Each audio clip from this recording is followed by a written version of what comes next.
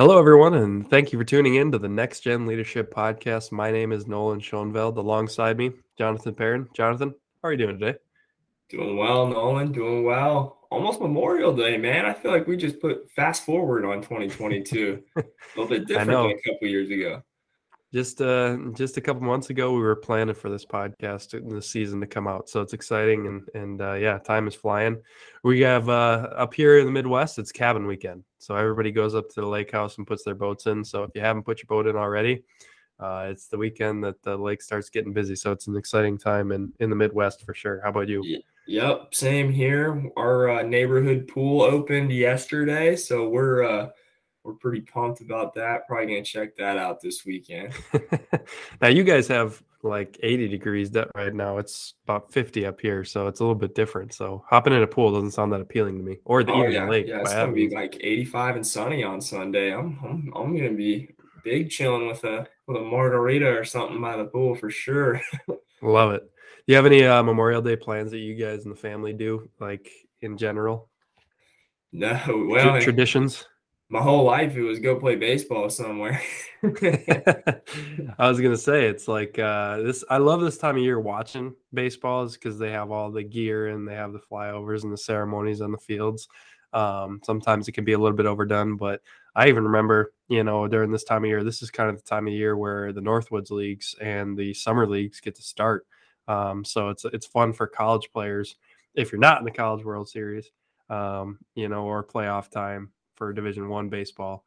They get to go start playing summer ball and begin their summer. So good time all the way around, good memories and fun. But Yeah, absolutely. Best of luck to all those players getting ready to start their getting the conference tournaments or finishing up their college seasons and going to summer ball, man. Nothing more fun than just going and playing. No school, playing ball all summer. I miss that right. those days.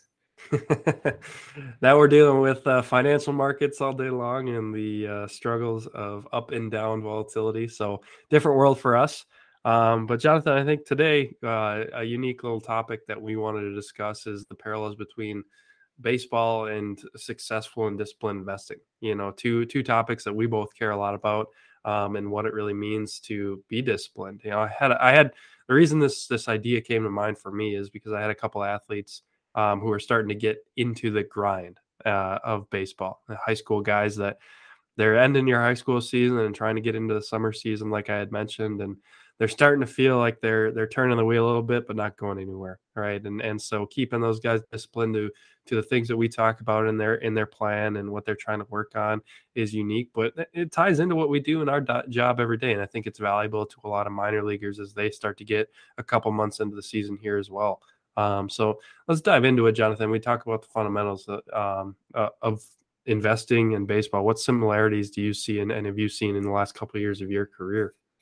Yeah, I mean, there's just so many parallels. I mean, being successful in one aspect, success principles are success principles. And I think, fundamentals of whatever you're doing, just so important. I mean, I just think back to, going through that college season and getting into pro ball and if things are going well, just trying to continue to stick with your routine and get to those basics and know what your foundational things that you have to do from a day-to-day basis were, and then from a financial standpoint, it's the same thing. I kind of compare like the foundation for anybody. Like you really can't be successful financially if you don't understand how to manage your cash flow.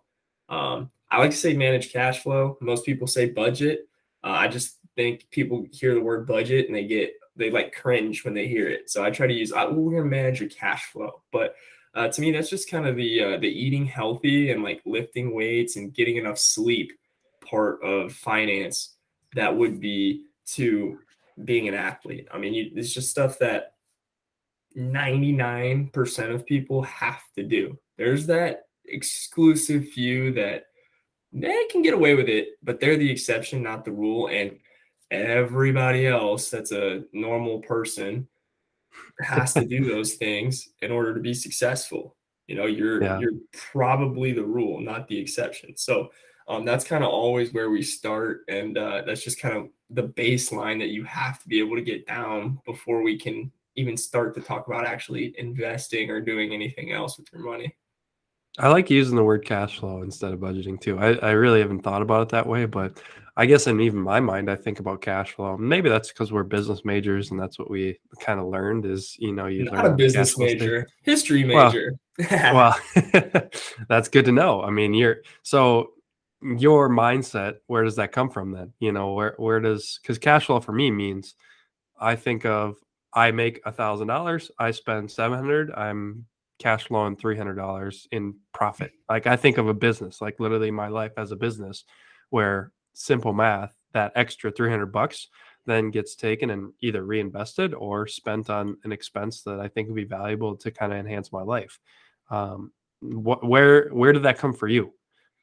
Similar. I'm a numbers based guy. I just happen to have a liberal arts degree. I was a big fan of. I'm actually very thankful now that I did it that way, just because it's more how to think, not what to think. So for me, it was like, just kind of how the framing of it was. So I think for me, it's just I was very sensitive, like always reading and writing, and learning about those things in that way. So just I think I'm just kind of sensitive to the language, right, and just how people react to certain language. And you always want to try and in our job to touch on people's on their level, communicate with their language, kind of like any coach would. Like we were talking about with gravity, like you kind of got to get down onto their level and speak it into language that they understand. So that's just kind of where my frame of reference went with that. Yeah, it's a great point, and I think that many people struggle with understanding financial language in general, and that's why we're employed. So it makes it easy for us to teach in some way, just like we would teach in the game of baseball as a coach. Yeah, and that's Um, another similarity in my opinion. I think, the jargon, like the financial industry in general. I mean, you took your series licenses, so did I. And there's language on those tests, or even if you just like go through like a disclosure document, like there's so many words that your average person is not going to have any clue what it means. And same thing with baseball. So it's just like there is their own language into the language of finance and investing, the same way like as a young kid, like coaching last year when I was like coaching 14-year-olds to save up to get my engagement ring for Maddie. It was, I would say things that like were just normal to me in pro ball, but 14-year-old was like, wait, what? yeah, So even just being able to like communicate on that level, and like for a normal person to be able to pick up some of the basic language so you understand what you're going into when you do meet with someone like us, but then also so that it's our job as the professional to be able to speak it into what quote unquote layperson terms. right. I think too the end goal in mind, like you had mentioned in our notes here, is key for people to understand. We all have a dream. We all have an idea and a what we want out of this life, right? And in baseball, that's playing professionally at the highest level, whatever we can get to. In finance, the general term is retirement. I don't think that even, that could get us down a whole nother rabbit hole today, but I don't think retirement is the end goal for a lot of people. It's becoming these levels of financial freedom. So financial independence, what does that mean? And different ways that we become a successful investor, like you had mentioned too. Yeah, define success. I mean, what does success look like for you? I mean, and also like with your goal in baseball too. I think everybody like has like the pie in the sky dream. Oh, I want to play in the big leagues. But I talk with players, and I know you're actively involved with young guys.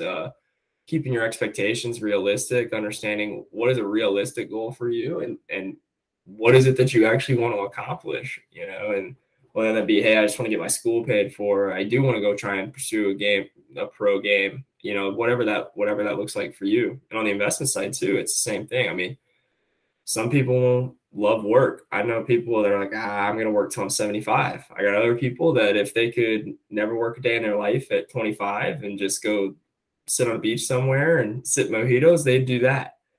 Each individual person is different. And at the end of the day, it just goes down to, what do we actually want to do? What does the end goal look like? What do I want my life to look like in an ideal sense? And then figuring out a way to back into that and being flexible about it, because it's never going to be a straight line. Mike Tyson's quote, right? Everybody's got a plan until they get punched in the face. Life has a funny way of punching you in the face. So does baseball. So does just about anything that you're going to undertake over a long period of time. So can you be flexible enough to know where you want to go, but know that the path is not going to always be just a direct line, and it's going to have some twists and some turns to it. Cass gave that example in Gravity as well, which it's very true. Like, as a baseball player, you might work 4 different jobs while you're playing baseball at the same time, right? But everybody thinks on the back end it's all sunshine and rainbows, and these major league players have been, just focusing on baseball, when in reality they can't. They have to provide for their families, and that's just the reality of the real world that a 14-year-old doesn't think about too. Where we don't want them to think about that, right? We want them to have fun and play baseball, but after you go through it, you realize that. And so that's a good message to spread to some of the younger kids that listen to this, because you can still enjoy, being a teenager and not have to focus on real life at the end of the day and paying all your taxes and all that stuff that you're going to have to do eventually in life that don't sound that fun, but it is realistic, and be prepared for it. So yeah, and just like, it's a process. Like, you got to just the classic cliche of trust the process and being consistent. Whatever, not every day is going to be a good day. And it's whether it's in practice, not every day you practice is going to be a good day. Not every day in the market's going to be green. I mean, we're seeing that right now. This is hopefully we finally are up on the week, but this, if we finish top up for the week, it'd be the first time in 2 months we had a positive week, right. So being able to stay consistent, and talking with people on the financial side, it's, well, what do we do? Well, just keep doing what you've been doing. Like, we know that this is going to happen from time to time. It's not going to go straight up. There's going to be bouts of volatility, and it's, if we can keep that long-term mindset, or at least frame, have that long-term goal out there that we know we're going to continue to work for, then it's a lot easier for us to not get so distracted or not get so bogged down in the nitty-gritty of the day-to-day, and be able to just continue to plug away over time. Right. I want to go back to that conversation about retirement a little bit and dive into a little bit of a debate with you on that, because your clients are different than mine, right? In our firm and what we do. So do you see a lot of your younger clients thinking the same way ours do, and that they want to retire at a younger age, where it's not necessarily work to them in their 50s and their 60s, versus your generational clients that are in their retirement phase and, within the next 5 years? Yeah, 100%. I don't think anybody our age is trying to do the traditional work 40 years till you're 60 something and then retire and live for 30 years after that, off of your 4% a year or whatever. I think that traditional boomer version of retirement's not even on the radar of a lot of millennial investors. I think part of that is just, it seems so far away. Like, it's just an abstract thought, for your people who are, less than a decade out. Like, that is a very real, tangible thing that's like starting to become like a kind of a boogeyman almost in the closet, where it just keeps creeping up on them for some people, where for people closer to our age, I think it's just so far away. It's literally just like it's like an abstract thought in your head. Also, I think the attitudes are just different. I mean, remote work, mobile work, gig economy work, all the different ways that our generation has been exposed to be able to make, just a little extra cash here and there. I think that traditional retirement also may look a lot different just from that perspective as well. I think that kind of hybrid retirement almost, where it's just a little bit more flexible, and just work when I need to get a little extra cash or whatever. I think that is a little bit more of the frame of reference in which younger people are probably thinking about retirement. And I think too, the conversation as a financial advisor, you and I doing our jobs and being younger in the industry, takes a shift on the way that we do financial planning, because of the fact that the average age of a financial advisor is somewhere in the 50s. They always change the age. It could be 56, it could be 59, but those people are starting to get out of the industry, and that gives us the opportunity to work with their clients, right? Because if they don't have a contingency plan in place, and whatever the case may be. If they're not passing down their book of business, those clients still need somebody to help them with managing their money. And so shifting the conversation with them is sometimes a very challenging thing, because they have been taught or instructed or had the conversations with the older generation advisor on, hey, this is how financial planning has always been done. We used to work at a broker or big broker dealer house or a wire house, right? And they were taught to sell insurance at their beginning of their career. And 20 years later, here we are changing the game and having different conversations with people. And so there's this shift, but also, again, it goes back to the way we communicate with our clients, understanding that things aren't the same in the markets as they were 20 years ago, even though the fundamentals are still consistent with it every single day, right? Staying consistent in investments, staying disciplined, understanding volatility, XYZ, all those good things. So yeah, the foundation is the foundation. Like, being a good investor, I mean, it's not gonna change. I mean, buy and hold has generally been the correct approach. Not, consistently putting money in over time over a DCA plan, maximize, getting your company matched. Like, there's just some basic fundamental principles that pretty much every working person is going to have to do to be successful financially. But then, yeah, I 100% agree. I mean, the financial industry has changed so much. My managing director has been in the industry 34 years now. And he was telling me, he's like, when I got started, it was $100 a trade ticket. Like, you paid $100 commission just to make one trade, like right. A trade. Like, that was what it was. And now, most broker houses are free, or, $2 or $3 or $4, like very, very minimal, which is, I think, it's great that you're saving on costs, but it also makes it a lot easier to trade. I mean, I remember when I opened my first broker account and it was like, well, you got free trading on TD Ameritrade. I was like, I was making like 70 trades a day. Not right. even for, not honestly, I didn't really know what I was doing. I was still filling it out, but it was like, I was just making trades to make the trades. They were free. Why not? Right. So the friction and like the barriers to entry are so much lower for investing. And with the rise of the internet, there's so much more information out there, which is both a plus and a minus. I think the access to information makes it easier for people to attempt to do it themselves. But at the same time, you get inundated with a lot of different information, and sometimes that can lead to people to get spooked and run for the hills. Like, you get that information overload, and then it's just a panic. Yeah. I remember when Robinhood first came out, it was in its infancy, right? So they started in 2013, and I was in college in 2016, and my freshman year, I took a finance class. It was all about, I think it was like, we had an endowment within the school. So it was like, I think it was like $100,000 that donors had given. And basically these students would take the money and then they would buy stocks, and you'd have to write a research report on why you want to buy that stock or sell that stock out of the portfolio.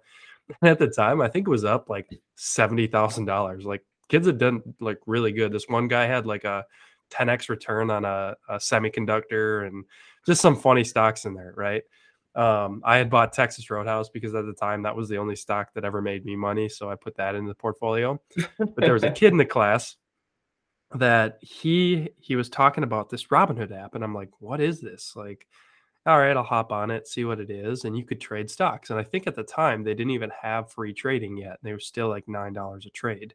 I think they might have been always free, but I just can't remember. It was like, man, I don't know if I can afford that yet, And then they did come out with free trading, and then all of a sudden it just spiraled into this everybody's using it kind of thing, and everybody in college was talking about it. And hey, can you invest here and do this? And I would be in like a history class and sitting on my Robinhood app, like trading stocks all day in class, because I didn't care about what I was learning. So, but I was learning something else there, and that was important to me. And I had winners and losers, and so that was fun. It was fun for me. It wasn't like I made a bunch of money or lost a bunch of money, but again, it shows, even if you have a couple $100 in there, it's a good learning experience, and you're not going to get rich quick by doing it. This isn't a scheme that is just you make money quickly, right?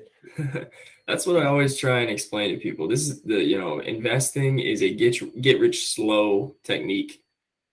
if you want to go get rich quick, good luck, right? Like Yeah. there's a few you can get rich quick. It has been done. I'm not saying it's not impossible, but the odds are certainly not in your favor. And I don't know if you've ever read uh Nassim Taleb's Encierto series, but he's a extremely brilliant statistician.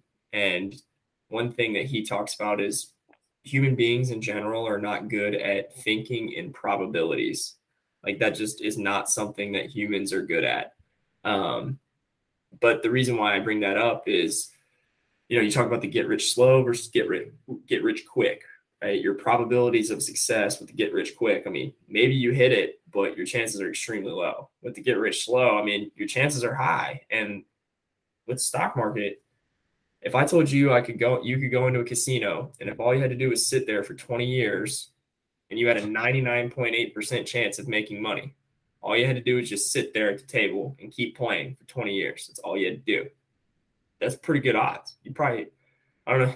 And I don't know if you want to sit at a blackjack table for 20 years straight, but if you could go and live your normal life, but if you checked in at the blackjack table every day for a little while and you made money, you'd be pretty happy. Well, guess what? That's the U.S. stock market. Over 20 years, 99.8% positive return rate. Over 30 years, 100%. Right. So that zooming out and keeping that end in mind and that long-term mindset. I mean, you just got to stay in the seat. Worst thing you can do as a young person in the accumulation phase is hit the sell button. Right. That's the worst thing you can do, especially in a time like this. Right. This is a time where you want to be going and continuing to add money to work through whether it's your 401k plan or dollar cost averaging into your Roth IRA or a brokerage account or something like that. That's the time, right? That's the time to, grit your teeth, wear it and buckle down and continue to stay with your process. Yeah. And I think income's a key piece of it too, right? Over the last couple of years, we've seen a shift in hiring and the way that you can make money. I've seen people do this where they kind of job hop, and this is very common within the young generation. They start in a job, work for 2 years, go get a $20,000 raise at the next place, work for another 2 years, see it maybe $10,000, $20,000 raise again, and they keep doing that until they feel like they're maybe comfortable with the salary. But because of this constant increase in the economy with jobs and the shift, if you're good at what you're doing, you can make a lot of income in the corporate world. Now, that's not to say that if you start your own business, you're not going to see that same growth or anything like that. But I have seen that happen a lot with some of the younger clients and just stories that I've heard, which is interesting to me, because if you have an extra $20,000 of income to invest, it makes it a lot easier if you're just making $40,000 a year and you're trying to save 10% of that income, or trying to live. Right. And so that's been key. And we've maybe gotten lucky. That might not continue to happen over the next 10 to 15 years, but just seeing that increase in people willing to pay higher salaries. And that's going to help long-term too with compounding and all that good stuff. Yeah. Couple points on that. You made a couple really nice comments there, but talk about going, 2 years, $10,000-$15,000 raise. I mean, if your average raise is 4% and then you can go get a 25% raise early in your career by switching jobs, it's a no-brainer, because you talk about the compounding effect. It's like if your annual salary is growing at 4% a year compounded versus you get a 15% jump at like year 2 of your career and then you just go 4% a year, like that completely alters your earnings trajectory over the life of your career. So more power to you. If you're a young person today and you've got a $10,000-$15,000 raise sitting out there, take it. It's going to be the best thing that ever happened to you, because now you're setting your salary floor higher. And the other part is the average person. I saw this is a study that was done a couple of years ago, so I would be willing to venture that this number will be higher going into the future. The average person changes jobs 7 times over the course of their career. So the classic, we're going to work until, work for the same company for 40 and retire for 40 years and retire with a pension. Like that's dead. That's not happening. That's not coming back. Pensions are not coming back. Most of them are underfunded. So if you get a chance to go make more money, get better benefits, get a better situation, by all means, take advantage of it. And this other point I would like to make was after going to the Berkshire Hathaway meeting last month, Warren Buffett he said this multiple different times. This was his answer to the inflation question. What's the best hedge against inflation? He said investing in yourself. Your personal skills are only going to become more valuable with inflation. And what he meant by that is if you have a skill, if you have the ability to do something and the ability to charge for it, your time and your skill is only going to become more valuable over time as money devalues. So the best investment you can make to hedge yourself against the rising cost of living is to develop a skill that is valuable and continue to stay valuable over time. And I thought that was just such great perspective because it made so much sense. I was like, your most valuable asset, I talk about this with clients that are especially in the accumulation phase, under age 40, 45, your most valuable asset is your human capital and your future earnings power over the life of your career. That's the most valuable thing you have. So how can we invest in that to make that even more valuable to you? So like you said, you can make more money, you can put more money away, you can save, you can do different things. Yeah. I was looking it up too for you. The average person in the United States between 18 and 24 has an average of 5.7 career changes. Meanwhile, from 25 to 34, average is about 2.4, and 35 to 44, another 2.9 times. So you're talking in their career, that's 8, 9, 10, like almost 10 to 12 times in their career that they're changing jobs. That's crazy to me. I've been doing the same thing for the last 6 years. I can't see myself ever leaving. Everybody's got a different opinion on that, but that is what it is, right? It's just a personal choice that I want to be doing this for the rest of my life. And because there is so much uniqueness to this career and a shift in the way I'm doing things. But anyway, that's a different conversation. Love the quote from Warren Buffett. Just a comment there. That was super cool. Going back to the baseball side of it, did you do anything in your career to stay consistent? Like, what was the thing that made you unique as a baseball player and disciplined as a baseball player to get to the level you did? Just routine. To this day, like I was a starting pitcher for most of my career. So in college it was 7-day rotation, pro ball 5-day rotation. But I am like such a creature of habit. Like it's kind of creepy, I think. Like some people find it a little weird because I literally eat the same thing, like go to bed at the same time, wake up, like literally almost institutionalized, especially during the season. But even now, I pretty much do the same thing from 5 a.m. when I wake up till, 8:15 when I get to the office. Like my day, pretty much looks almost exactly the same, which is a little weird to some people. But I think just being consistent with your routine, and that kind of just grounds me and helps me start off. And, even in pro ball, I knew I was going to get up, I was going to have my coffee, I was going to read the paper on my phone, eggs, bacon, and either pancakes or toast. That was like the swish, that was the one thing I'd mix up. Right. And then, get to the field, I had the same, 30-minute or so, movement prep routine with the foam roll, band work, different, just different things to get my body ready. And that was just kind of what set just set the tone for each day. But that's just kind of how I went about it. And everybody's got their own thing that they do to just kind of set themselves or kind of ground themselves in and then just get ready to go. I was the same way, but at the plate, as a pitcher, I had to be kind of on my toes because for me at D3, I had to go play in the field and in game 1 and then go pitch game 2. So I didn't necessarily have the time to have a routine. But as at the plate, I learned this so early on and I loved it. When I stepped into the on deck circle, I did the same thing every single time. I stepped in the same spot on the field that I was at. I had the same, I twist my wrist a little bit, do some arm circles, bend over, think about my approach, do X, Y, and Z. And then I would take my time to the plate, step in the box. You see it, right? You see that happen, but a lot of young players don't do this. And I was just talking to one of my athletes the other day. I was watching a high school player sprint off the field after he struck out, which is unrealistic, in the major league level. Major league players, college players, they don't sprint off the field after you just struck out. or they don't run up to the plate after a guy gets a hit, right? They take their time, they use an approach, they have a routine when they get there, and it kind of looks professional to do that, right? I'm not saying that it's right or wrong, but high school players don't understand that, and they just run everywhere because that's what they were told. They were told to hustle, right, by their coach and get somewhere. But that's not how it works at the major league level or the minor league level. Like, you don't see players just sprinting all around and doing this. But there's hustle, right? There's a point where you hustle and do these different things. So anyway, long story short, that routine of doing the same thing I learned on very early, and that helped me in my game because I was more controlled. It helped me. It's helped me on the golf course, even though I still suck there.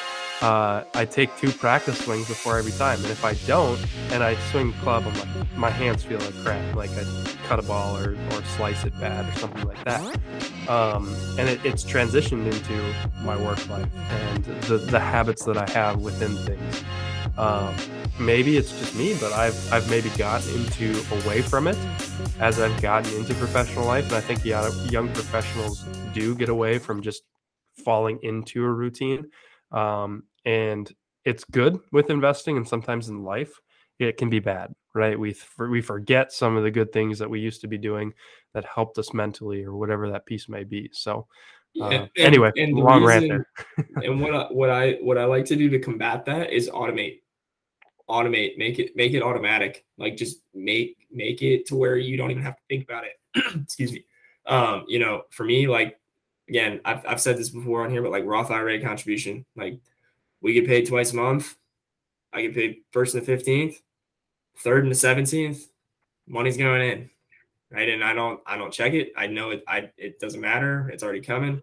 Same thing with retirement plan contributions. I don't ever see the money. It's going in. Like, it's automatic. I don't have to think about it anymore. It's just going to happen, whether I'm thinking about it or not. And I think that's such a good way because, life happens, things get sped up, you forget, things get busy. And, we do this on a daily basis. I don't check my account every day. I don't know if you do. I don't check it every day. But I know it's all set up the way I need to. And then on the backside of that is I have no guilt in spending the remainder of my cash flow because my savings rate is already baked in automatically, and I don't have to worry about it. Like, I already saved more than enough money each month that I'm supposed to. And then everything else, it's mine, free and clear to do what I want with. And I have no guilt with going out and spending that. Yeah, no, it's exactly what we should be doing. Yet some people still can't do it. So we'll challenge the people that don't, and hopefully that those people have conversations with people like Jonathan and I, and it's key for us. So, any final thoughts as we wrap up here today on the show? Like I said, I hope you have a good Memorial Day weekend. But anything else on the consistencies and parallels of baseball and investing? Yeah, my last tidbit here. So, we're in a nice little nasty downswing here in the market, and one more Warren Buffett quote, because when we get to bear market territory, you got to bring out Buffett quotes. But he's got the classic: "Be greedy when others are fearful, and fearful when others are greedy." Right? Like, my version of that is just go embrace the suck. That's what we always used to tell each other in the minor leagues. You're grinding it out. So just, hold your nose, wear it, take the plunge. Don't be scared, especially if you're in accumulation phase. Just, don't be afraid. It's going to be okay. I mean, if it goes to 0, we're all screwed anyway. I had a conversation with somebody about that. I was like, well, what if this goes to 0? I was like, then we're probably all dead. So, at the end of the day, just hold your nose, jump in, cannonball, and I promise you won't regret it in 25 years. World War Z, if that happened. I hope it never does. So, love it, man. Well, hey, if you enjoyed today's episode, feel free to subscribe, rate the show. That would really help us out with the YouTube algorithms and the Spotify algorithms. They have so many these days. So we're trying to push this out to more people, more minor leaguers, more people on a bus. Right. So feel free to spread this message if you enjoyed what you heard today. We'll have more guests on the show as the summer goes on, and some really cool guys to share their perspectives within the game of baseball and how their lives have been impacted and even included in investing. I think we might have some ETF guys on the show soon, and all those good things. So we'll see what we can get on for you guys. But again, thank you for listening to us, and have a great rest of your day.